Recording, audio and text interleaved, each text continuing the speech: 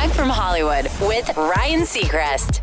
Tina Fey, one of the prominent voices in comedy today, is spearheading a project about one of the most iconic comics of all time, the legendary Carol Burnett.